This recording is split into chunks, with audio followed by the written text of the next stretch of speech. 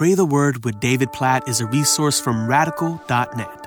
Genesis chapter 33, verses 1 through 4. Jacob lifted up his eyes and looked, and behold, Esau was coming, and 400 men with him. So he divided the children among Leah and Rachel, and the 2 female servants. And he put the servants with their children in front, then Leah with her children, and Rachel and Joseph last of all. He himself went on before them, bowing himself to the ground 7 times until he came near his brother. But Esau ran to meet him and embraced him and fell on his neck and kissed him, and they wept. What a scene. Remember, Jacob at this point is frightened, scared for his own life and for the life of his family, because he's going to meet Esau. And last time he was near Esau, Esau wanted to kill Jacob. It's part of why he fled. And now he's coming back. He's prayed to God for safety and protection as he meets Esau, yet he's prepared for the worst. And in verse 4, Esau runs to meet Jacob, embraces him, falls on him, and they weep together. This powerful reunion that happens between these 2 brothers who were enemies, one desiring to kill the other, one having deceived the other, now reconciled together. And as I read this story, I can't help but to think that there are likely many people who are listening right now.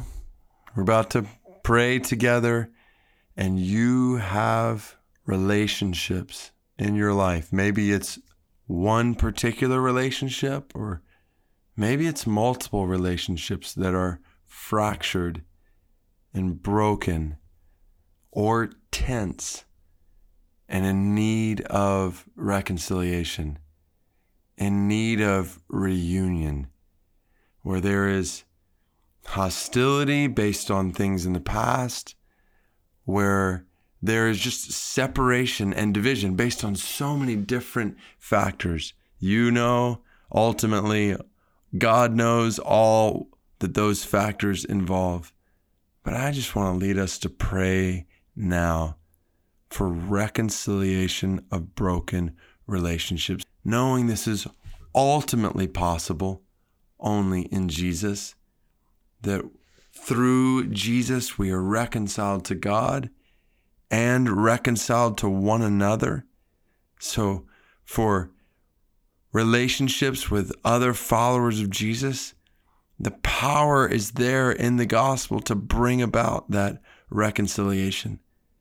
At the same time, I'm assuming that there are also relationships with people who are not in Christ, people who have not trusted in Jesus, and so that same gospel foundation is not there. And even still, I want to pray, lead us to pray for the power of the gospel to be shown in that person's heart and life, and for God to give you and me grace and wisdom to humbly work toward that kind of reconciliation. God, we know only you can do this ultimately in any of our relationships. So God, we lift right now broken relationships to you with sorrow in our hearts. God, I just think about different circumstances, different examples of this, God, where there is separation from people we love, separation from people we once enjoyed such sweet friendship with, maybe in families, such sweet family bonds, and now they're stripped or torn or just broken or frayed.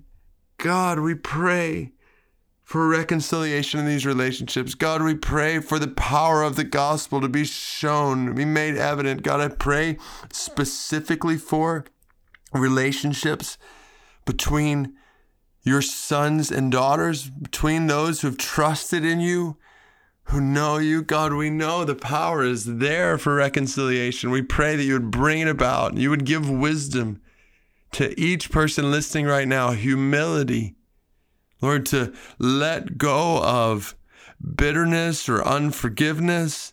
God, we pray for that for all involved. And God, we pray for a love for each other and a restoration to each other. God, we pray for broken relationships with people who don't know you.